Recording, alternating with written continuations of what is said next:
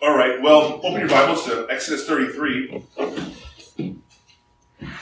And we'll read that. Now, next Friday we're doing Exodus 34. That is one of the most important chapters of this book, if not the most important chapter. So remember, next Friday you really want to come and study Exodus 34. But today we'll be looking at the setup for that, and that's Exodus 33. Who wants to volunteer to read verses 1 through 11? I'll do that. Okay. And who wants to read verses 12 through 23?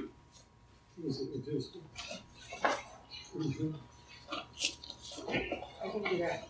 All right, great, thank you. Jim, you can get started. Then the Lord said to Moses, "Leave this place, you and the people you brought out of Egypt, and go up to the land I promised on an oath to Abraham, Isaac, and Jacob, saying, I will give it to your descendants.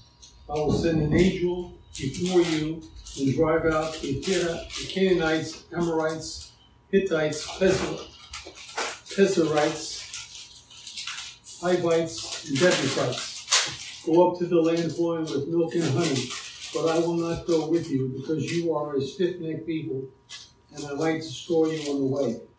When the people heard these distressing words, they began to mourn. No one put on any ornaments. For the Lord had said to Moses, "Tell the Israelites, you are a stiff-necked people. If I were to go with you even for a moment, I might destroy you. Now take off your ornaments, and I will dedicate what to do with you." So the Israelites slipped off all their ornaments from Mount Horeb. Now Moses used to take a tent and pitch it outside the camp some distance away, calling it the tent of meeting. Anyone inquiring of the Lord would go to the tent of meeting outside the camp. And whenever Moses went out to the camp, all the people rose and stood at the entrances of their tents, watching Moses until he entered the tent. As Moses went into the tent, the pillar of cloud would come down and stay at the entrance while the Lord spoke to Moses. Whenever the people saw the pillar of cloud standing at the entrance to the tent, they stood and worshipped, each at the entrance to his own tent. The Lord would speak to Moses face to face, as a man speaks with a friend. Then Moses would return to the camp, but his young aide, Joshua, son of Nun, did not leave the tent. Okay, verse 12. Then Moses said to Yahweh, "See, you say to me, bring up his people, but you yourself have not let me know whom you will send with me. Moreover, you have said, I have known you by name, and you have also found favor in my sight. So now I pray you, if I have found favor in your sight, let me know your ways, that I may know you, so that I may find favor in your sight. See also that this nation is your people." And he said, "My presence shall go with you, and I will give you rest." Then he said to him, "If your presence does not go with us, do not lead us up from here. Indeed, how then can it be known that I have found favor in your sight, I and your people? It is not by your going with us, so that we, I and your people, may be distinguished from all the other people who are upon the face of the earth." Then Yahweh said to Moses, "I will also do this thing of which you have spoken, for you have found favor in my sight, and I have known you by name." Then Moses said, "I pray you, show me your glory."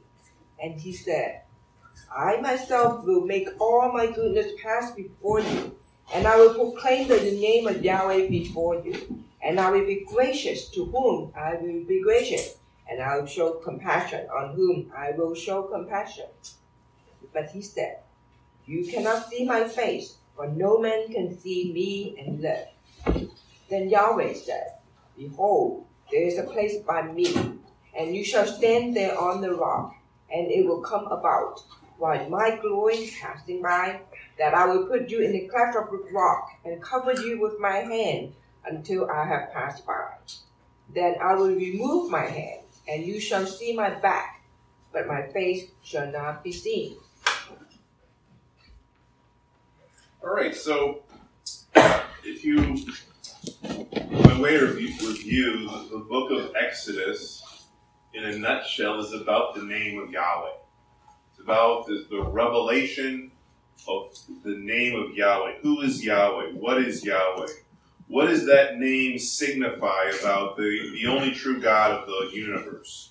And so in the book of Exodus, this is where God, he pulls back the curtains, and for the first time, God introduces his name to the world, right? He takes the world stage, he introduces himself to the world's first a superpower, historically, Egypt.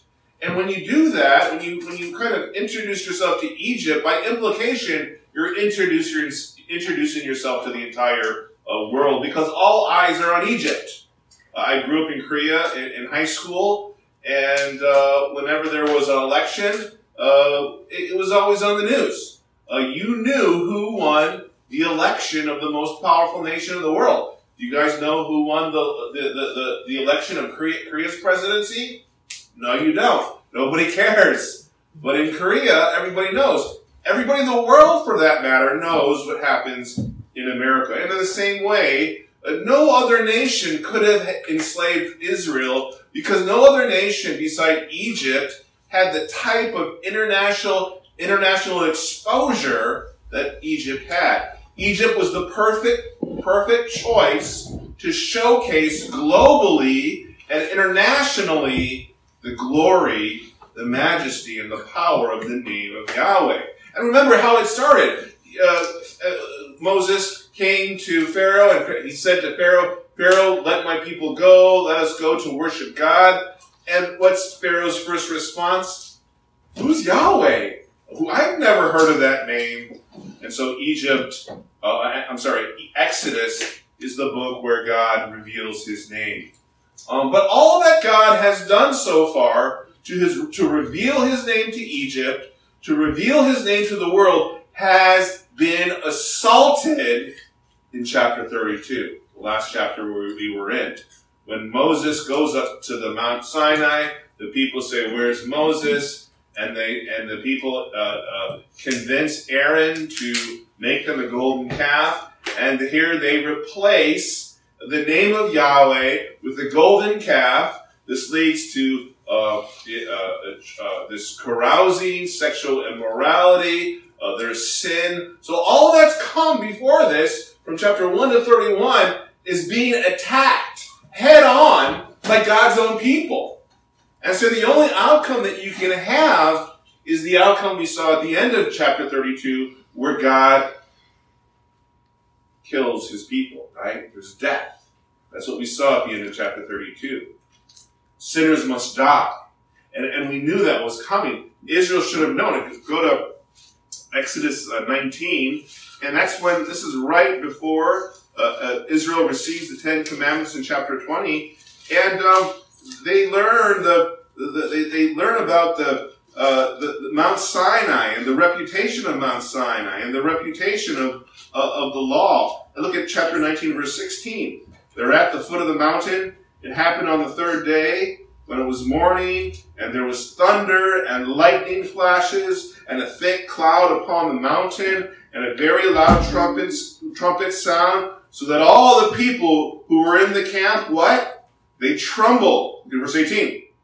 Mount Sinai was all in smoke, because Yahweh descended upon it in fire, and its smoke ascended like the smoke of a furnace, and the whole mountain trembled violently. Right? Before they received the law, God establishes in chapter 19, before they receive the law in chapter 20, all the way to chapter 30, he establishes accountability. He establishes accountability. If you break the law I'm about to give you, there's going to be death. There's going to be trouble. And so by the time we get to chapter 32 and the worship of this golden calf, you know what's coming. There has to be death. And we see where we are given just this reaffirmation of the purpose of the law, right? One of the purposes of the law was to highlight sin, to reveal sin. And we see that confirmed in chapter 32, right? chapter 20 to 31, the giving of the law. And then in chapter 32, the purpose of the law, which is to reveal our sin. But the law, while it reveals Israel's sinfulness, it also points to a solution. And the solution it pointed to in chapter 32 was the solution of a mediator, right? The law reveals our sin, number one purpose. Number two purpose, the law points to salvation. It points to the way of salvation. And what is salvation? We need a mediator. We need a mediator, and that's what Moses does in chapter 32. Look what he says in chapter 32, verse 32. But Moses is talking to God, but now if you will forgive their sin, but if not, please blot me from your book which you have written, right? That's what a mediator does. He dies for the sins of his people. I'll stand in their place. If you forgive them, you can kill me instead, right? So in chapter 32, God is building this theology of a mediator, right? Mediators have to die for the sins of their people if God's people want to be forgiven. But see, the problem is that what? Yes, God says, yes, Moses, you get it. You understand the theology of what a mediator is. We're building that framework now in Exodus. But you know what? This is a problem. You're not that mediator. Because, look at verse 33, Moses said to Moses, whoever has sinned against me, I will blot him out of my book. You're a sinner, Moses. You can't be the mediator. Because I would have to blot you out. If you sinned, you're disqualified from being the mediator of other people's sins. So, chapter 32, the law reveals our sin, but the law also points to a solution of a mediator. This person is coming. Now, in chapter 3, we learn more about this penalty for Israel's idolatrous worship of a golden calf, and we also, God further establishes this framework and this theology of a mediator. So we go to chapter 33, verse 1, and he says, okay, Moses, go up from here, you and the people whom you have brought up from the land of Egypt, to the land which I swore to Abraham, to Isaac, and to Jacob, saying to your seed I will give it. God says, I'm going to keep my promise. I made a promise to Abraham and his progeny that Israel belongs in the land of Canaan, not in Sinai. I made that promise. I'm going to keep that promise. Verse 2, I will send an angel before you. I'll drive out the Canaanite, the Amorite, the Hittite, the Perizzite, the Hivite, the Jebusite. Verse 3, but here's what I didn't promise. This is what I never promised. Verse 3, go to a land flowing with milk and honey. I promise that. For I will not go up in your midst because you are a stiff-necked people, lest I consume you on the main. I never promised I'd be with you the whole time. So this is the deal. You can have the blessing of the promise, but you can't have me. You can't have me with this. And this teaches us what? That yes, God forgives our sin and He gives us eternal life, but He doesn't have to do that. He doesn't have to give Himself with those blessings. That's a bonus for us. He could forgive us. He could give us eternal life. He could bring us into heaven. But He didn't have to give us a relationship with Him, right? We can have the blessings of God without having God. But God doesn't do that in our salvation. He gives us the best part of salvation. He gives us Himself, right? That a relationship with our God through Christ, that's the best part of salvation. That's the best part of grace. And this is God's test to Moses. Moses, do you know that? Do you know that the best part of salvation is having a relationship with me? See, this is a test. Does Moses know what is the essence of salvation? Yes, we are forgiven. Yes, we get eternal life. Yes, we go to heaven. But Moses, do you know what the best part of salvation is? Does Moses know? He does. He does. Verse 4. Then the people heard this sad word and went into mourning, and none of them put on his ornaments. The ornaments were, when you took off your ornaments, that was kind of an ancient way of expressing mourning. Like when you go to a funeral, you usually wear all black. And so they took off their ornaments in sorrow, this corporate sorrow. The verses 4 through 6 just emphasizes their realization that, you know what, it doesn't matter if we receive the blessings of the promise. It doesn't matter if we get all that, but we don't have the God who gives us those blessings, right?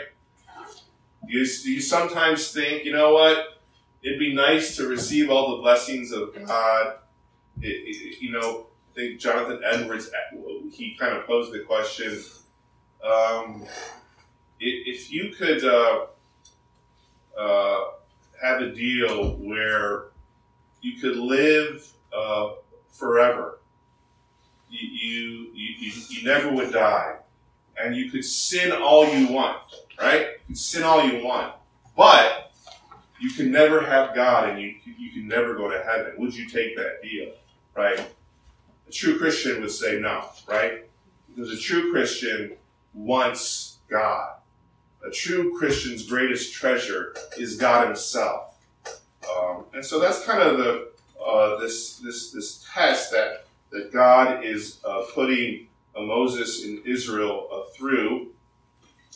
The verses 7 and 11, we see the penalty for the sin of this golden calf in chapter 32.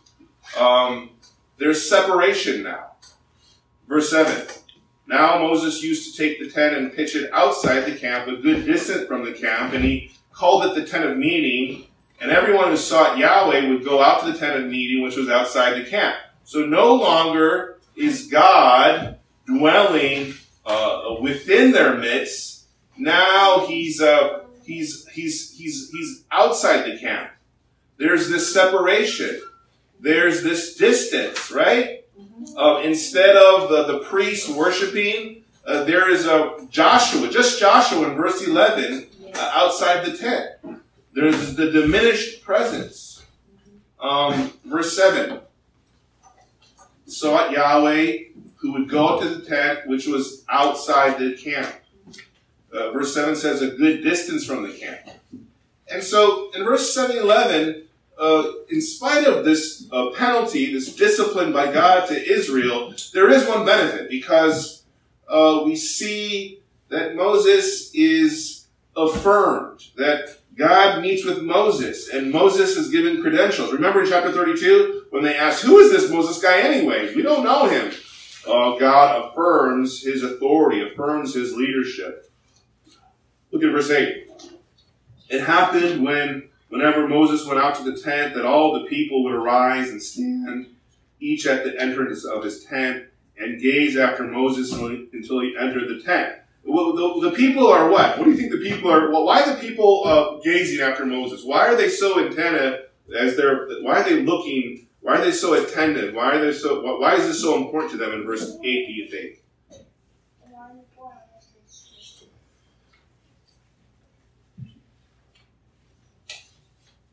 They're hoping God might change his mind. They're hoping, and there is a tension here. That there does seem to be hope that God might change his mind. Look at verse 11. Thus Yahweh used to speak to Moses face to face, just as a man speaks to his friend. God is separated from his people, but in the way that Yahweh relates to Moses, there's hope that God might return to them. So we get to verses 12 through 23, and verses 1 through 11 it sets up for what happens in verses 12 through 23. God is testing Moses. Moses, do you realize what the best part of salvation is? Do you understand that? God is inviting Moses in verses 1 through 11 to be the mediator. Moses, will you be this mediator that can save my people? God is he's setting up this foundation of mediatorial reconciliation. Okay, Moses, right, verses 1 through 11, right, this is the summary of verses 1 through 11. Okay, Moses, I'm withdrawing my presence from my people because of their sin. What are you going to do about it now? Moses, do you understand what salvation is all about? How important is the component of my presence among you? Does Moses get it? This is the test. This is the question. And what we see in verses 12 through 23 tell us what? Moses gets it. Moses understands this theology. Look at verse 12 and 13. This is Moses' response to Yahweh's withdrawal. This is the response to Yahweh separating from his people. So Moses said to Yahweh, verse 12, "See, you say to me, bring up this people, but you yourself have not let me know whom you will send with me. Moreover, you have said, I have known you by name, and you have also found favor in my sight. So now I pray you, if I have found favor in your sight, let me know your ways that I may know you, so that I might find favor in your sight. See also that this nation is your people." Moses is he's saying, if you've shown me grace, if you say that you know me, then show your favor to your people, right? Who does kind of Moses remind you of in verses 12 and 13? This pleading on behalf of God's people. Okay, not really. Who else pleads with God on behalf of sinners? Jesus, yeah. This has the spirit of Jesus. Father, if you know me, if you're with me, then look, verse 13. We know that this nation is your people too. Moses not only is he's not just focused on himself, he cares about God's people. This is what a mediator does. And then, this is God's answer. It says in verse 14, "My presence shall go with you, and I will give you rest." God says in verse 14, Moses, because you interceded, because you know this theology of a mediator, because you understand that the heart of salvation is knowing me and having a relationship with me, you get it. You understand the best part of being saved is having a relation with me. Because of that, I will resume my relationship with you and my people. Right? And then he says, what does he say? "And I will give you rest." Who else said that? Jesus. Yeah, Jesus, right? Matthew 11:28. Jesus says, "Come to me, all who are weary and heavy laden, and I will give you rest." Right? This is a verbatim quote. Where was rest first found in the Bible? Eden. In Eden. So what does God say? I'm gonna bring you to Eden. I'm gonna finish this thing. And what was the best part of Eden? What's the best part of Eden? God's presence. God's presence. God's presence. I will be with you. I will be with you like I was in Eden. Moses gets it. Moses understands. Verses 15 and 16, we realize that Moses, however, he wants a guarantee. He wants a guarantee. He says to God in verse 15, then he said to him, if your presence does not go with us, do not lead us up from here. Indeed, how then can it be known that I have found favor in your sight, and I and your people? Is it not by your going with us, so that we and your people may be distinguished from all the other people who are upon the face of the earth? So, what does Moses appeal to as he pleads for this guarantee of God's presence? What does he appeal to in verses 15 and 16?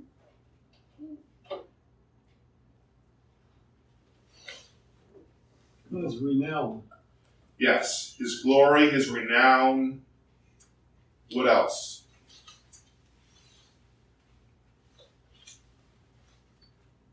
An agreement, a covenant, I don't know. Yeah, so it's an appeal to God's God's character, God's renown, but also it's an appeal to the nation's reputation, right? What is Israel's distinctiveness? What is Israel supposed to be known for? That God is with them, right? If you don't go with us, is it not by your going with us so that I and your people may be distinguished from all other people who are upon the face of the earth? See, if you don't go with us and we go into the land and we kill these people, we'll just be like every other nation. Other nations conquer other lands, but no other nation has a God who fights for them, visibly, manifestly, right? No other nation conquers history's first world superpower through 10 plagues, right? This is how, Israel. So Moses says, hey, if you don't go with us, your reputation hangs on the line. If you don't go with us, the nation's reputation hangs on the line. Verse 17, he says this over and over. This is the 5th time he says this. Moses said to Yahweh, and one other thing that we find in verses 15 and 16, we learned something else about this mediator. We learned something else from this mediator. Remember, in chapter 33, God is not saying he's going to punish Israel, right?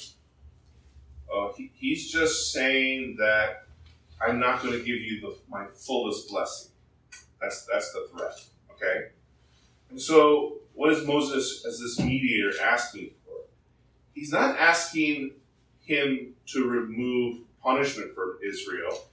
We established that in chapter 32. He asked for God to remove punishment in chapter 32. So we learned that about a mediator. The mediator removes our punishment. In chapter 33, we learned something else about a mediator, that not only does a mediator remove punishment and judgment, a mediator also provides the fullest kind of blessing from God. Right? Jesus doesn't just take away our sin and forgive us. Jesus doesn't just give us the promise of heaven and every spiritual blessing in the universe, in the heavenlies. Jesus gives us God himself. Reconciliation with God. That's what a mediator does. A mediator takes away our punishment, blots out our sin in exchange for his life, and a mediator provides all the goodness that God can give. A mediator pleads on our behalf to receive. Right? So this is what we're learning about this theology of a mediator in chapter 33. Verse 17. I'm going to go to verse 17.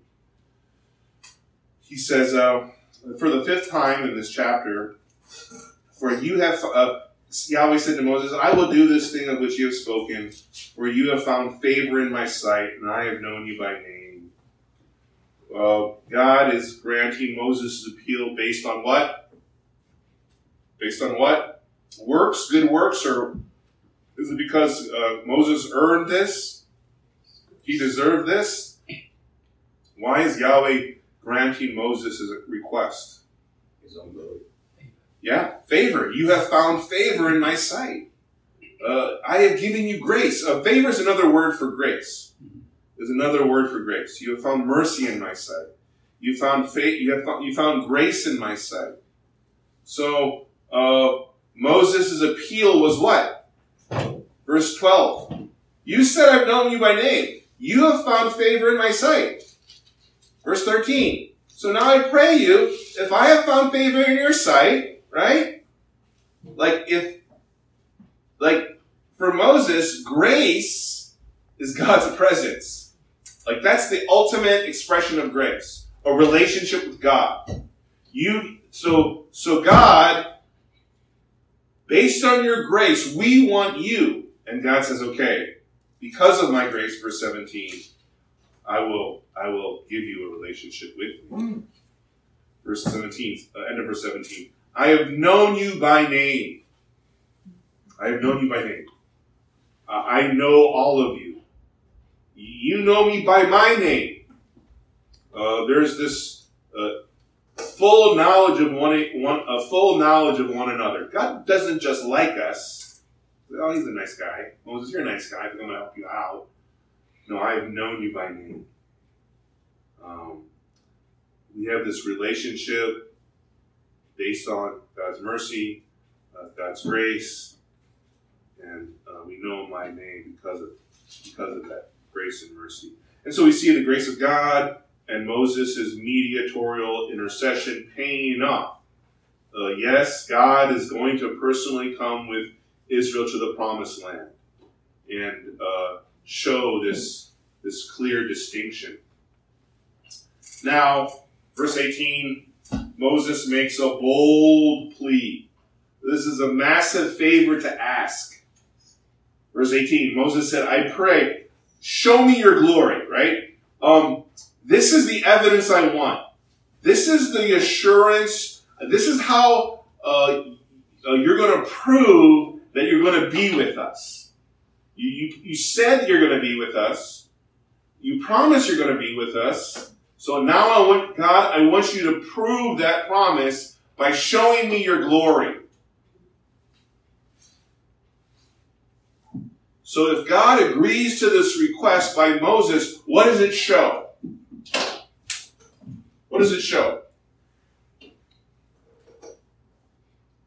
If God agrees to the request of verse 18, what does it show?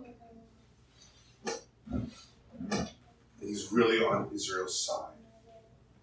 He's really for Israel. That he will really be with them. I mean, that's proof, isn't it? The answer to this request in verse 18 is the best evidence. So, in other words, if this mediatorial theology, if it's really true, God, if it's really real, I want to see your essence. And what do we learn here? We learn that if salvation is true for us, then God must be a certain way. He must be a certain kind of God. Salvation is true for us because of who God is. If we can know who God is, then we can be certain of our salvation. So to doubt and to reject the gospel is to doubt and reject the character of God himself. And so, in the next verses, God is going to reveal his name. He's going to be who he will be. We're getting to the climax of the book of Exodus. What's the purpose of Exodus, right? The revelation of the name of Yahweh. Who is Yahweh? Pharaoh said, who is Yahweh? Who is this Yahweh God? Look at verse 19. God says, I myself will make all my goodness pass before you, and I will proclaim the name of Yahweh before you. I will show you what that name means. I will show you what my character is like. What does Yahweh mean? What does Yahweh represent? And what he says right after that, in direct apposition to the name of Yahweh, is, look, at the second part of verse 19. I will be gracious to whom I will be gracious, and I will show compassion on whom I will show compassion. Who is Yahweh? He's a God of sovereign grace. I will be gracious to whom I will be gracious. I will show compassion on whom I will show compassion. He's a God of sovereign election.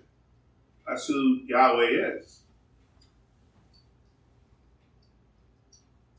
And see, Moses, as he writes this, we realize what? Moses was a Calvinist, right? He's saying, here, this is God. And God is saying, the only nation in the world I'm going to show sovereign grace to is Israel. No other nation will receive grace and will receive compassion. That's what you have to learn about me. It's the first lesson you have to learn about my name. Or not the first lesson, but one more lesson about my name. I'm a God of sovereign grace and choice. I get to choose. So he says in verse 21, verse 20, you cannot see my face, for no man can see me and live. I'm not going to show you the fullest expression of my nature and character. You're a sinner still. You don't have a glorified body. You die. And he says, there is a place by me, and you shall stand there on the rock. And it will come about while my glory is passing by that I will put you in the cleft of the rock and cover with my hand until I have passed by. Then I'll remove my hand, and you shall see my back, but my face shall not be seen. What are some qualities of a back? What's like some characteristics of your back? If somebody's showing you your back, what are they showing you? Disrespect. You know what? Well, in this context, God is not saying, I'm going to disrespect you, Moses. Right? So I'm not going to show you my face. I'm going to show you my back. So when somebody shows you their back, what are they showing you? Go behind them. Behind that person. Okay. Not much. Not much. Like Not much. Okay. Not much. But not much is as much as I can show you without you dying. Right? Not much, but it's proof positive that I truly care about my nation, Israel. And you'll be convinced when I show you my backside. I'll just give you a little bit. And that should be more than enough for you to trust me, to believe me, and to love me, and to obey me. Right? So you don't need to see more than that. right. So it applies to us as well. Yeah. Today. Even though Jesus came to the world with that. Well, we get to see a little more, right? Because we get to see Christ, right? So go to 2 Corinthians. Not now, right?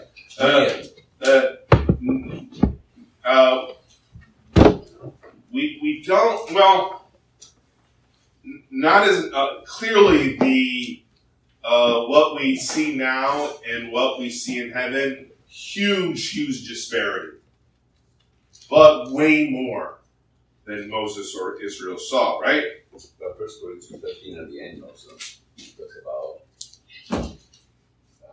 that. Now we don't see clearly. Yeah. So it says, chapter 3, 2 Corinthians 13. 2 Corinthians 3, verse 12. So it compares the old covenant and the new covenant.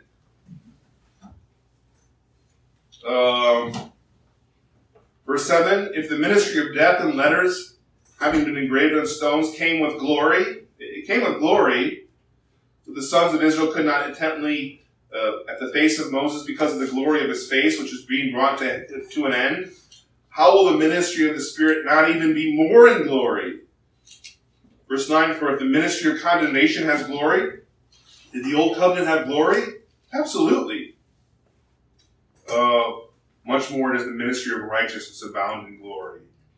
For indeed, what had been glorious, the old covenant, in this case, compared to new covenant glory, has no glory because of the glory that surpasses it. For that which was brought to an end was with glory. There was glory in the old covenant. Much more that which remains is in glory. Therefore, having such a hope, we use great boldness, and are not like Moses, who used to put a veil over his face, so the sons of Israel would not look intently at the consequent was being brought to an end. Their minds were hardened until the very day at the reading of the old covenant. The same veil remains unlifted because it's brought to an end in Christ. But to this day, whenever Moses read, a veil lies over their heart. But whenever a person turns to the Lord, the veil is taken away. Now the Lord is the Spirit, and where the Spirit of the Lord is, there is freedom. We all with unveiled face, beholding as in a mirror the glory of the Lord, are being transformed into the same image from glory to glory, just as from the Lord the Spirit. So, we see the glory of Christ, but it's in a mirror. Right? There's a mirror. And so, we see, verse 6, light shall shine out of darkness, the one who shone in our hearts to give the light of the knowledge of the glory of God in the face of Christ. So we know Christ, we see this full glory, but, verse 18, chapter 3, beholding as in a mirror the glory of the Lord. We have so there's some nuance, right? No veil, glory of the Lord. It's in a mirror. It's in a mirror. So there's much more glory to behold. In the mirror, I mean, the type of mirror that they used was a metal mirror. Yeah. So not even blur. So not even a good mirror. It's a blur. Yeah. A blur image. Right. Not even a good mirror. No. Yeah. Not even a good mirror. You have to polish it every time you want it. Right. Exactly. Ancient metal mirror, but still so much more than the glory of Moses. So we have God's indwelling Spirit within us as the church, as the new covenant church. We speak to God face to face. And why? Why do we have this relationship with God? Because, like Moses, Jesus spoke up for us. Right? Jesus is our mediator. So chapter 32 and the worship of the golden calf is not just a description of Israel. It's a description of who we were before Jesus stood up for us. And he pleaded on our behalf. And I think the New Testament kind of equivalent of Exodus 33 is John 17. Go to John 17. And this is where Jesus mediates on our behalf. He pleads for us. Verse 17. Jesus, the greater Moses, says, Father, the hour has come, 17 verse 1, glorify your Son, so that the Son may glorify you, even as you have given him authority over all flesh, that to all whom you have given him, he may give eternal life. And this is eternal life, that they may know you, the only true God, and Jesus Christ, whom you have sent. So he's pleading on our behalf, so that we would have God himself. Right? Look at verse 20. I do not ask of these alone, but for those who also believe in me through their word, that they may all be one. Right? Even as you, Father, are in me and I in you, that they may also be in us. So Jesus is praying, Lord, give them your presence. Give them my presence. Verse 22, the glory which you have given me, I have given to them, that they may be one, just as we are one. I and them, and you and me, right? They may be perfected in unity. Then he says this in verse 24, I desire that they also, whom you have given me, be with me where I am, so that they may see what? My glory. My glory. Jesus is saying, what? I'm God. I'm God. In the same way Moses asked to see your glory, I'm asking on behalf of the church that they would see my glory. My glory. So the glory that Moses saw on Mount Sinai is the same glory that we see in the face of Christ. Okay. We saw that theology of this mediatorial reconciler first in Exodus chapter 33. And chapter by chapter, we learn that Exodus is what? The foundation of theology. It's the foundation of theology for the Bible. All that we see in the rest of Scripture, you saw it first. All the theology of salvation we see in the rest of Scripture, you saw it in Exodus first. God laid the groundwork of our salvation in Exodus, it's just setting up for the rest of what is to come in Scripture.